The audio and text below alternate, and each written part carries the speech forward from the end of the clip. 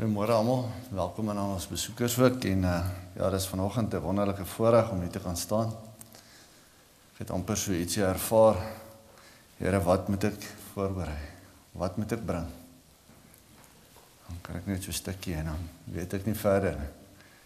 So ek het die Here baie gebid, baie geswoot en gesmeek hierdie week, afgelope paar weke, ekskuus.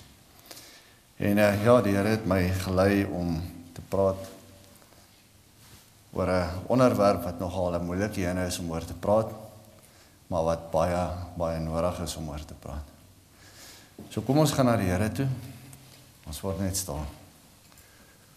Almagtige Vader, dankie vir hierdie voorreg, Here, vanoggend hier te mag staan. Te kan weet, dis nie my woorde wat ek spreek nie, Here.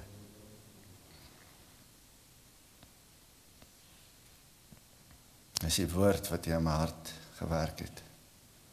Dis die woord wat U tot ons wil spreek, Here.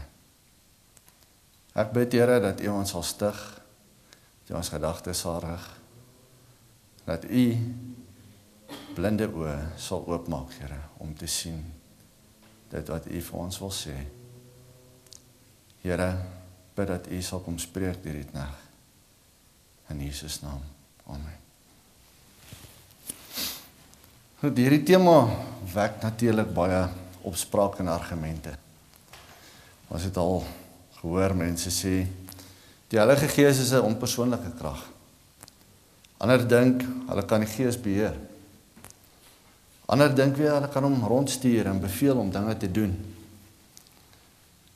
Ongelukkig het hierdie dwaalinge en verkeerde reaksies, of dwaalinge en verkeerde reaksie, het baie van ons afgeskrik, sodat ons die Heilige Gees amper wil ignoreer of bietjie daai onderwerp wil vermy. Maar hy is goed, maar ons ken hom nie. Ons weet nie regtig wat om met hom hierdie situasie te maak nie. Is ek reg? En wat sê die Bybel? Die Bybel is tog ons riglyn. Alles in die Bybel is opgeskryf tot lering, teregwysing.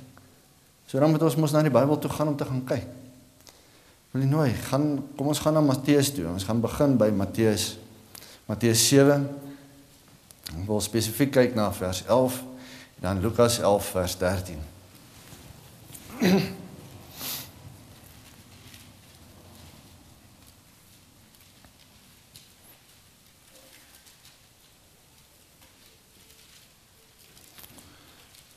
En ek sal vir ons voorlees, Matteus 7 vers 10 tot 11, 10 en 11. As hy of sal ons begin, ekskuus, by 9. Of watter mens is daar onder julle, as sy seun hom 'n brood vra, aan hom 'n klip sal gee? As hy 'n vis vra, aan hom 'n slang sal gee? As julle wat sleg is, dan weet om goeie gawes aan julle kinders te gee, hoeveel te meer sal die Vader wat in die hemele is, goeie dinge aan die gee wat hom net bid. Dan kyk ons daar na Lukas 11 vers 13. Dis 'n herhalingkie. Maar hierdie gebeur op twee verskillende geleenthede. Die een is bietjie vroeër, toe die disippels hom die eerste keer gevra het om hulle te leer bid. En Lukas is bietjie verder, waar hulle hom die tweede keer gevra het om hulle te leer bid. Nou het hulle al 'n bietjie 'n pad gestap en meer van Jesus ervaar en van die werking van die Vader en dit wat hy hulle geleer het. En nou kom en hy skryf, as julle dan wat sleg is, weet om goeie gawes aan julle kinders te gee, hoeveel te meer sal die hemelse Vader die Heilige Gees gee aan die wat dit hom bid. Nogal interessant. Nou, hoe is hierdie vervulling, wat ons hier sien, verskillend van dit wat ons lees in Handelinge 2 vers 38, waar Petrus sê, bekeer julle en laat elkeen van julle gedoop word in die naam van Jesus Christus, tot vergifnis van sondes, en julle sal die gawe van die Heilige Gees ontvang. So hier's nou Interessant, hè? So volgens Handelinge ontvang ons die Heilige Gees by bekering. En hier in Lukas wys dit vir ons dat ons die Heilige Gees kan kan ontvang wanneer ons dit vra in gebed van ons Hemelse Vader. Is daar 'n moontlikheid dat ons dan nou meer van die Heilige Gees kan ontvang? Of is ek nou 'n bietjie besig om op 'n gevaarlike terrein te beweeg? Wel, volgens die woord nee. Kom ons gaan kyk. Kom ons gaan 'n bietjie daarna Handelinge toe. Handelinge 4. Ekskuus julle, ons gaan 'n bietjie deur die verse gaan. Ek gaan probeer om ek sal alles lees ook. My vroukie het my gevra om nie asseblief nie weer net die verwysings te gee nie, maar die verse te lees. En dit is goed, want die woord is lewend. So Handelinge 4, gaan ons kyk na vers 8 en na vers 31. En dan kyk spesifiek na voorbeelde van die Heilige Gees. Daarop sê Petrus, vervul met die Heilige Gees aan hulle, owerstes van die volk en ouderlinge van Israel. En dan vers 31. En toe hulle gebid het, is die plek geskit waar hulle saam was. Hulle is almal vervul met die Heilige Gees en die woord van God met vrymoedigheid gespreek. En dan so 2 stukke aan daarby, Handelinge 6 vers 3 en 5 en 10. Kyk dan uit, broeders, na 7 manne uit julle van goeie getuienis, vol van die Heilige Gees en wysheid, wat ons oor hierdie nodige saak kan aanstel.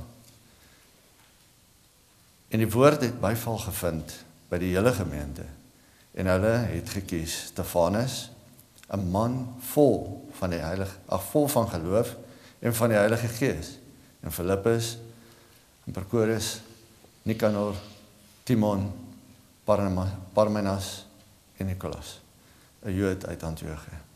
En dan vers 10, maar hulle kon die wysheid en die Gees waaruit hy spreek nie weerstaan nie. Dan gaan ons nog so enetjie aan daarna, Handelinge 7 vers 55.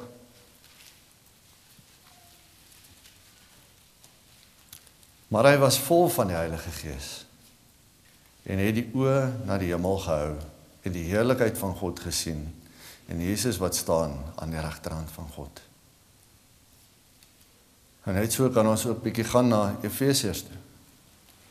En in Efesiërs gaan ons lees Efesiërs 1 en Efesiërs 3, net 3 versies. Efesiërs 1 vers 17. Dat die God van ons Here Jesus Christus, die Vader van die heerlikheid, aan julle die Gees van wysheid en openbaring en kennis van hom mag gee.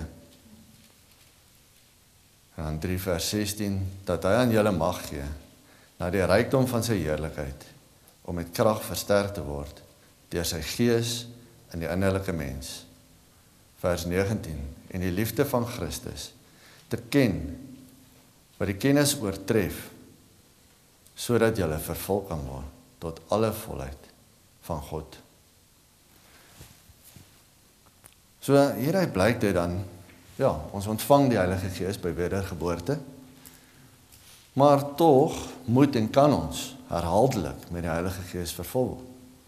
Ons kan ook sien in Efesiërs 5 vers 18, moenie dronk word van wyn nie, daarin is losbandigheid, maar word met die Gees vervul. Nou Wayne Grudem met 'n oulike illustrasie, en hy sê daar, ons ontvang tog nie 'n halwe Heilige Gees en later nog 'n bietjie en later nog 'n. Ja, kan nie. Stem julle saam? Maar hy sê, hy vergelyk dit soos 'n ballon. 'n Ballon, 'n groot ballon, as jy hom klein bietjie opblaas, is hy volig. Ja, hy is volig. Heeltemal. En dan, as jy hom groter opblaas, is hy nog steeds volig. Wat het gebeur? Dat meer lig in hom ingegaan. Hy is gevul met meer lig. Heeltemal. En net so werk dit met die Heilige Gees. Nou,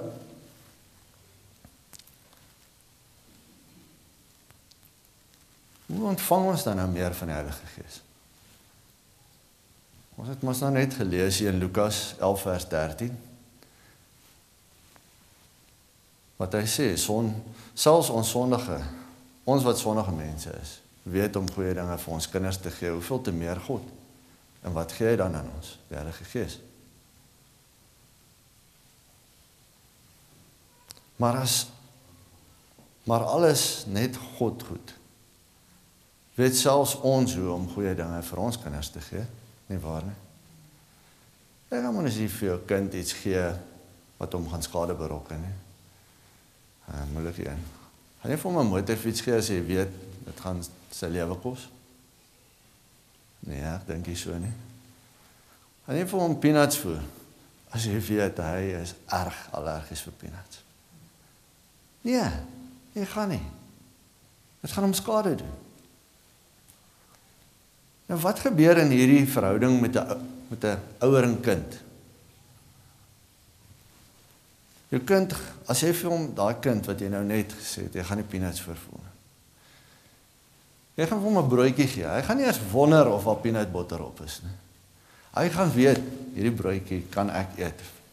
Want my ouer, my ma of my pa het hierdie broodjie vir my gemaak en hulle weet wat die beste is vir my, so hulle gaan nie vir my peanuts opsit. Nee? En so soortgelyk is dit mos. Wat leer ons hier uit? Ons leer mekaar vertrou, ons leer liefde, ons leer respek, ons leer omgee. In ons verhouding met ons ouers, ouers met ons. En ons leer eer, ons leer om aan te neem, ons leer om guns te gee. Daar's geweldig baie dinge wat ons so leer tussen mekaar. Nou soortgelyk is dit met die bou van ons verhouding met ons hemelse Vader. Ons sê maklik, ons staan in 'n verhouding met hom. Nou wil ek 'n vraag vra. Is dit 'n subjektiewe verhouding of 'n objektiewe verhouding? Wat bedoel ek hiermee? Subjektief, is dit iets waarvan jy gelees het, iets waarvan jy gehoor het, iets wat jy by iemand anders gesien het, en nou probeer jy dit jou eie maak, of is dit objektief, het jy dit self ervaar? Is jy bereid om daai stap te stap, en te sê, Here, leer my, en om te wag, en om die Here te vertrou. Dis daai wat ons eie is. Die ander is nie ons eie nie, dis iemand anders. Iemand anders het dit ervaar. Nie jy nie, jy mis dit. Nou as dit nog nie so is nie, dan gaan dit kos dat jy moet erken dat eintlik 'n voorgee verhouding is. En jy gaan maar bely vir die Here en hom vertrou om jou te help, om in daai regte verhouding te kom. Voorbeelde uit die woord uit is Abraham. Abraham het die pad gestap met God. Hy het op God vertrou. Hoeveel jaar het hy gewaag vir sy nageslag, vir daai seun om gebore te word. En hy het trou gebly in sy verhouding met die Here. Nie uit wat hy gekry het nie. Hy het nie die Here vertrou omdat die Here nou net vir hom gunsies gegee het en gawes en goed nie. Nee. Hy het die Here bly vertrou want hy wou in daai perfekte harmonie met hom leef, met God leef. En wat gebeur toe? Hy kry sy seun. En hier kom die groot toets. Gaan offer hierdie seun wat ek vir jou gegee. Ek weet nie of ek sou nie. Ek sal sê, Here, wat nou? Jy het dan nou net vir my nageslag gegee. Maar nee, Abraham is nie so nie. Hy sê, dis reg, Here. Kry die vuurmaak, hout, alles, ons gaan. En hy gaan tot op die punt waar hy hom daar moet offer. Amper offer. So goed vertrou hy God, want hy weet, as dit nie in God se plan was nie, dan gaan daai ouetjie maar uitgevee word, want God het 'n ander plan. Hy vertrou God ten volle, 100%. Nou kom ons kyk 'n bietjie na Adam. Toe God vir Adam gemaak het hy sy gees in Adam ingeblaas. Dis wat hom heilig gemaak het, nee? Want hy was in die beeld van God geskaap. Nou, Adam het van die begin af, het hy 'n verhouding met God gehad. Hy kon met God praat, hy het met God gewandel, God het met hom gepraat in die tuin, ons het dit gelees. Maar ongelukkig het sonde oorval, sal ek sê, het Adam in sonde geval. En na hierdie val, het almal na die gevalle beeld, was almal na die gevalle beeld van Adam gebore. En ons kan daar in Genesis 3, kom ons gaan kyk gou in Genesis 3.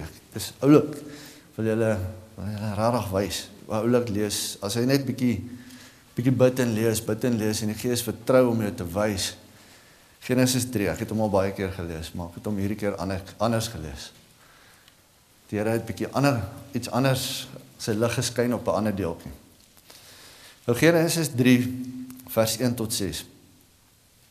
Maar die slang was listiger as al die diere van die veld, wat die Here God gemaak het.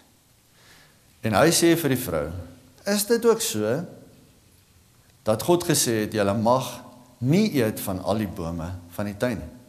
Wat het God net 'n paar hoofstuk so voor het gesê? Julle mag van al die bome eet, maar net van hierdie 2 mag julle nie eet. Sien hoe subtiel draai dit. Is dit so dat God gesê het, julle mag nie van al die bome eet nie? Is interessant. En die vrou antwoord die slang, van die vrugte van die bome. Nee, klaar, sê sy agter hom aan. Van die vrugte van die bome in die tuin mag ons eet. Maar van die vrug van die boom wat in die middel van die tuin is, het God gesê, julle mag daarvan nie eet nie. En dit nie aanroer nie, anders sal julle sterwe. Toe sê die slang vir die vrou, julle sal gewis nie sterf nie, maar God weet dat as julle daarvan eet, julle oë sal oopgaan sodat julle soos God sal wees, deur goed en kwaad te ken. In vers 6, toe sien die vrou, toe sien sy sommer hierdie vrug, hierdie boom is goed, om van te eet, en dat dit 'n lus was vir die oë. Ja, 'n boom wat 'n mens kan begeer om verstand te kry. Sien die eerste triek waarmee die mensdom gevang het. Begeer om verstand te kry. So ons moet dit self kan redeneer, ons moet verstand hê om hierdie goeters te kan uitdink. En ek gaan nie nou baie daarin gaan nie, maar kom ons los dit daar. Dis 'n preek vir 'n ander dag. En is dit nie hoe ons gereeld is nie? Ons word sekere dinge gegee, maar dis nie genoeg nie. Dan fokus ons bietjie hier op hierdie wat ons nie kan nie. En dan ewe skielik dan wil ons dit hê. Dan word dit nou ewe skielik ons fokus. Ons wil eerder dit hê. En die duiwel bedrieg ons. Hy bedrieg ons met dieselfde. Dat dit vir ons gaan goed wees. En op die einde van die dag dan is dit nie so nie. Omdat God alleen goed is, gee net hy wat werklik goed is vir ons. Dit is deur die Heilige Gees wat God ons sy goeie gawes gee. Ons het dit gelees. Maar as God sy goeie gawes, maar meer as God sy goeie gawes, benodig ons tog die gewer, die verhouding, soos Abraham. Moet in daai verhouding, daai absolute harmonie wees met God. En nou na hierdie val van die sonde, nou moet die mens 'n nuwe geboorte ondergaan. Want die mens is nou nie meer in harmonie met God nie, ons het nie meer die Gees nie. So nou het ons nodig om 'n nuwe geboorte te hê. En 'n gedurende vloei van die Heilige Gees is nodig om hierdie verhouding met God in stand te hou. Niks anders kan dit laat groei nie. En ons kan hierdie verhouding, kan ons bietjie gaan deurtrek aan na Johannes 15 toe. Johannes 15 vers 4 en 5 van die wynstok. Bly in my soos ek in julle. Net soos die loot geen vrug kan dra van homself as dit nie in die wynstok bly nie. So julle ook nie, as julle in my nie bly nie. Ek is die wynstok, julle die lote. Wie in my bly en ek in hom, hy dra veel vrug. Want sonder my kan julle niks doen nie. So 'n ware Christelike godsdiens is dus dan niks anders as 'n volgehoue afhanklikheid van God deur Jesus Christus vir sy voortbestaan. Stem julle saam? Julle moet die vinger op die teks hou, julle moet my sê. Ek kan verkeerd lees ook, julle het dit al gesien. Die ware kind van God erken ook dat soos in Johannes 3:27, 'n mens kan niks aanneem as dit nie hom uit die hemel gegee is nie. So alles wat goed is, kom van God af. En nie as die engele in die hemele dink, waag dit om te dink hulle is goed nie. Want wie het dit probeer? En waar is hy vandag? Hy is nie weer daar nie. Dit het hom die hemel gekos. Nou, die mens kan net herstel word vanuit sy vervalle toestand en verwydering van die heerlikheid van God deur die werk van Christus en die Gees van God. En daar kan ek gaan na 2 Korintiërs 5 vers 17 en Johannes 3 vers 5 toe. Ek gaan dit sommer lees.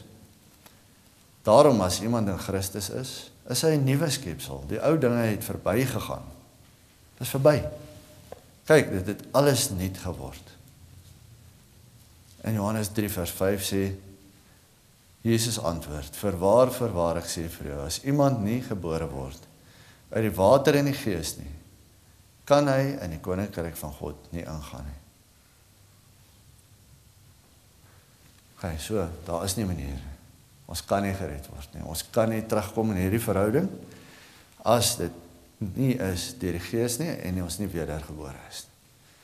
En net so kan geen mens enige liefde, geloof of 'n begeerte na God bou as dit nie in hom bewerkstellig is deur die Heilige Gees nie. Ons sê tog almal saam dat ons word getrek. Ons word ontwaak. So 'n ongeredde mens kan die Bybel lees, ja. Hy kan 'n hoofstuk uit die Bybel uit lees en hy kan opgewonde wees al. Maar gaan hy die regte interpretasie noodwendig kan hê as hy nie die Heilige Gees het? Ek dink nie so nie. Ek dink nie hy gaan heeltemal kan begryp wat daar is nie, want die Gees kan dit nie aan hom openbaar nie. Want ons kan net reflekteer dit wat aan ons geopenbaar word. Dit wat die Gees vir ons wys. Ons gaan gou daar na 1 Korintiërs 2. 1 Korintiërs 2 toe dan. Dis ons net bietjie daar.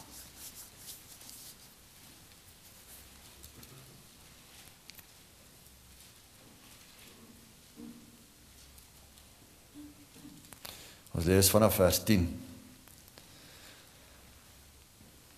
Maar God het dit aan ons deur sy Gees geopenbaar. Want die Gees ondersoek alle dinge, ook die dieptes van God.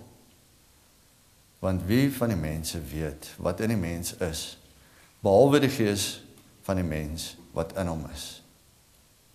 So weet ook niemand wat in God is nie, behalwe die Gees van God. So net hy kan dit vir ons openbaar nie. Ons gaan nie kan weet wat in God is, as die Heilige Gees dit nie aan ons openbaar nie. Ons het evenwel nie die Gees van die wêreld ontvang nie, maar die Gees wat uit God is, sodat ons kan weet wat God ons uit genade geskenk het. Daarvan spreek ons ook nou, ook nie met woorde wat die menslike wysheid leer nie, maar met wat die Heilige Gees leer, sodat ons geestelike dinge met geestelike kan vergelyk. Maar die natuurlike mens neem die dinge van die Gees nie, van God nie aan nie. Want dit is vir hom dwaasheid. En hy kan dit nie verstaan nie, omdat dit geestelik beoordeel word. Maar die geestelike mens beoordeel wel alle dinge. Self egter word hy deur niemand beoordeel nie. Nou, vraag jy. Word hierdie werking van die Heilige Gees nog in ons midde aanvaar en verkondig? Of het die Satan gekom, soos hy deur al die eeue die mense mislei, soos wat hy gedoen het in die tuin van Eden? Het hy ook gekom om vir ons die waarheid so bietjie kom verdraai, met slinkse woorde, soos wat hy doen? Hy sal altyd die waarheid en die leuen meng, so tussen mekaar insit, sodat ons, as ons nie baie noukeurig en luister en aandagtig is en bid en die Heilige Gees se leiding vra, nie gaan ons dit mis. Daar's stellings soos, daar is te veel misleiding, deur die dwaling wat saam met die verkondiging van die Heilige Gees deur sekere kringe gedoen word. En daarom moet ons eerder nie verkondig nie, want die woord is mos die Gees, deur die Gees geïnspireerd, en daarom sal die woord die werk doen. Maar groot gedeeltes van dit is 100%. Dit is so. Maar daar's gedeeltes wat ons nou so 'n bietjie in twyfel trek. Baie subtiel, nee, soos in Genesis.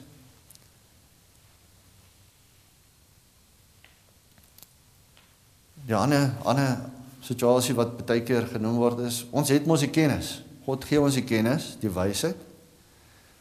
En ons kan mos nou met reëls, wette, vir onsself riglyne skep om die skrif te ontleed. En goeie eksegese doen. Is dit nie wat die fariseërs gedoen het en skrifgeleerdes nie? Om hulle te keer om nie af te dwaal van hierdie goeters af nie en vir hulle self riglyne te stel. En dan word die riglyne so 'n bietjie meer en meer en meer. En subtiel, weer eens, baie subtiel. Keer dit ons. Om die Heilige Gees se leiding te ervaar en te volg. Want ons doen net hierdie eksegese, maar bang vir hierdie ander goeters wat dalk net dalkies jy kan inkryp. En ons moet versigtig wees. Ons mag dit nie ligtelik opvat nie. So, hierdie Satan met ander woorde ook dit reg gekry om ons deur hierdie oue taktiek van hom, ons bietjie te kom verhinder om die volle teenwoordigheid van God te kan ervaar. Het hy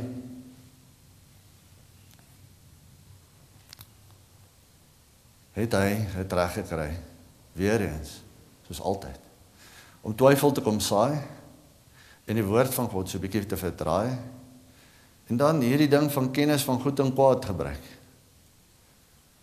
Want deur die intellek kan ons baie dinge doen, en ons kan al hoe slimmer word in ons eie oë. En ons kan baie dinge begin vir onsself wys maak, en dan volg ons dit.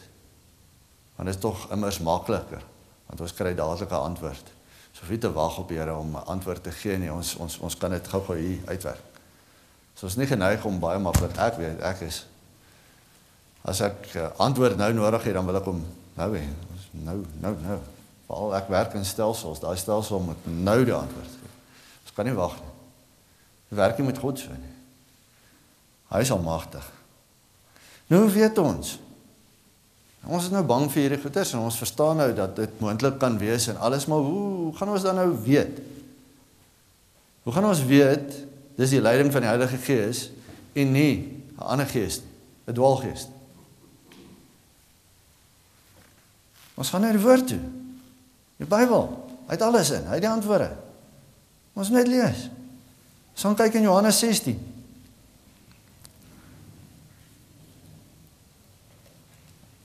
Johannes 16 vers 7, ek sê vir julle die waarheid. Dit is voordelig dat ek weggaan, want as ek nie weggaan nie, sal die trooster nie na julle kom nie. Maar as ek weggaan, sal ek hom na julle stuur. En as hy kom, sal hy die wêreld oortuig van sonde, van geregtigheid en van oordeel. Die sonde, omdat hulle in my nie glo nie. En van die geregtigheid, omdat ek na die Vader gaan, na my Vader gaan, en julle my nie meer sal sien nie. En van die oordeel, omdat die owerste van hierdie wêreld geoordeel is. Nog baie dinge het ek om aan julle te sê, maar julle kan dit nog nie dra nie. Nou kyk nou na vers 13. Hier kom het. Maar wanneer hy gekom het, die Gees van die waarheid, sal hy julle in die hele waarheid lei. En waar is die waarheid opgeteken in die woord? Het sal nooit in konflik wees nie. Want hy sal nie uit homself uitspreek nie, maar alles wat hy hoor, sal hy spreek en toekomstige dinge aan julle verkondig. Hy sal my verheerlik, Jesus, omdat hy dit sal neem uit wat aan my behoort en aan julle verkondig. Julle moet ons nie versigtig wees dat ons sekere hoofstukke in die woord so 'n bietjie wegpraat nie. Ons doen dit in baie opsigte, maar nie in alle opsigte.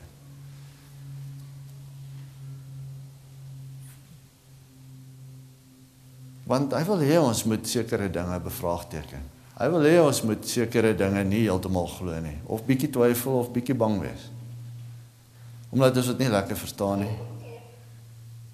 So daar's klompie goeders. En ek weet, ek gaan nou op tone trap, en ek ken nie eintlik om nie, want dis die Here wat gesê het, ek moet hier praat vandag, en hy het die goed aan my geopenbaar. En hierdie gawe is regtig opgehou, almal. Die laaste gawe, waar is dit in die woord? Dis nie in die woord nie. Kan ons oor die weg kom sonder die leiding van die Heilige Gees? Nee, ons kan nie. Aanbid ons regtig die drie-enige God. Al drie hierdie persone wat ons aanbid, Vader, Seun en Heilige Gees, het ons gelees in die woord, is gelyk. Een is nie minder as die ander nie. Een het nie minder waarde as die ander nie. Dis een persoon. Hoekom wil ons nie hierdie ander een reg gee nie? Is dit reg? En ons gaan lees. Ek gaan niks uit myself uitvat vandag nie. Niks my woorde nie. Hier staan dit in die woord, 1 Johannes 5 vers 6 tot 8.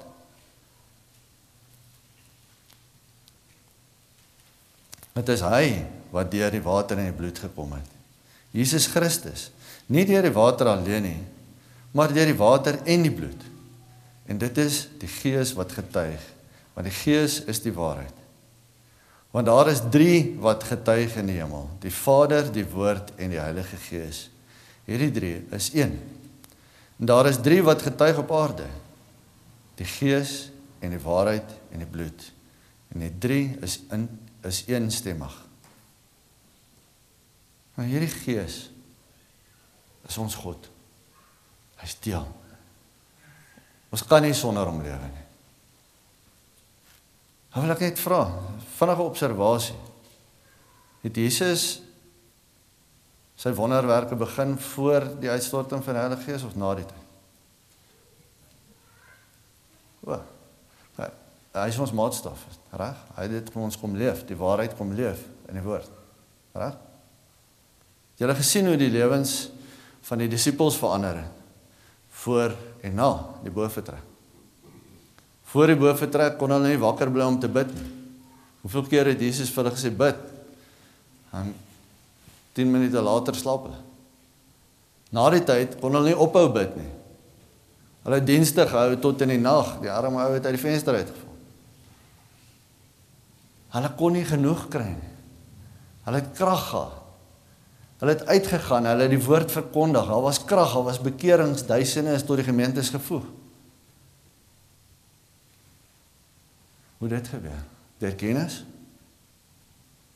Deur die werking van die Heilige Gees, daar staan dit. Ek lees niks hier in nie.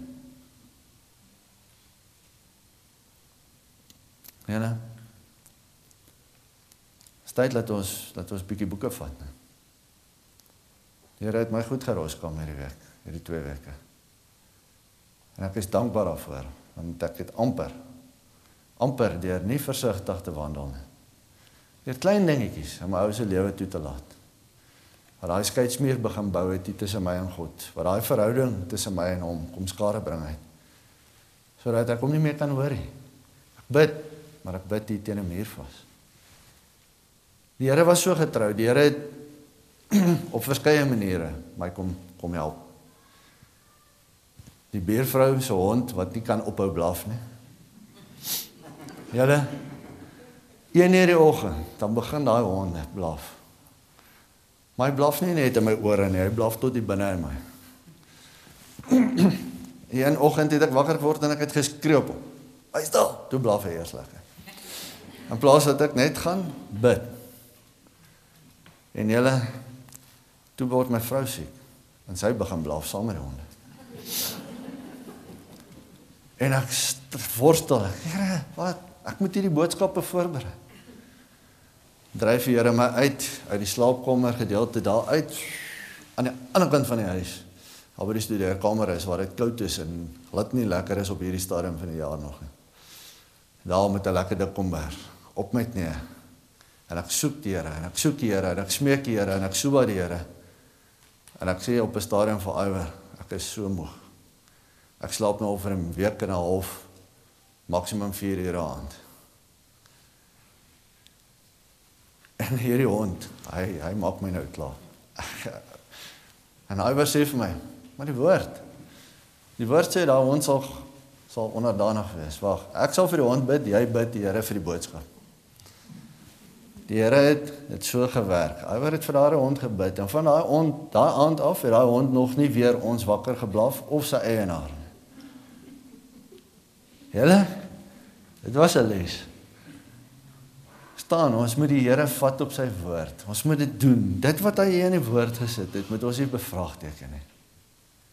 Ons moet dit nie op ons eie kennis probeer uitredeneer nie. Ons kan nie. Ons is niks.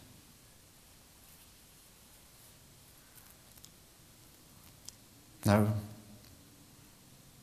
laat ons dan, soos die woord sê, deur gemeenskap hê, deur die Gees gemeenskap hê met die Vader en die Seun. Soos weer eens 2 Korintiërs 13 en 1 Johannes 3.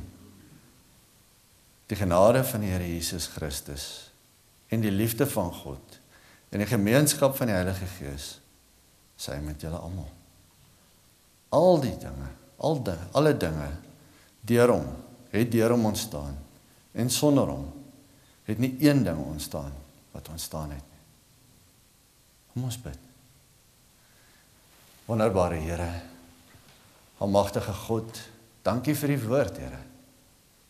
Dankie dat U dit kom openbaar het aan my, Here, en aan elkeen van ons. Dankie dat U die een is wat oë oop mag om te sien, ore oop mag om te hoor, en dat U Heilige Gees in ons harte werk en die naprediker van die woord is. Here, ons bid dan dat U naam verheerlik sal word, en dat U hierdie dinge aan ons so openbaar, en dat U dit in elkeen van ons harte sal wys, en sal werk, Here, dat ons elkeen in daardie harmonie kan kom instaan met U, Here. En ons kan nie iemand anders sy resepie volg nie, nee, Here. Ons kan nie hoor wat iemand anders gedoen het en dit wil doen nie. U het 'n persoonlike verhouding met elkeen van ons. En U wil hê ons met elkeen daarin instap, Here, dat ons U kan ervaar. U grootheid en U goedheid, en dat U ons kan vul met U Heilige Gees. Here, ons bid dat U dit sal doen. En dat ons ook nou hierna, wat ons nou aan die tafel gaan sit, Here, en die nagmaal wat U ingestel het, kan geniet. Dit sal doen, Here, met 'n begeerte om in harmonie met U te wees. In Jesus naam. Amen.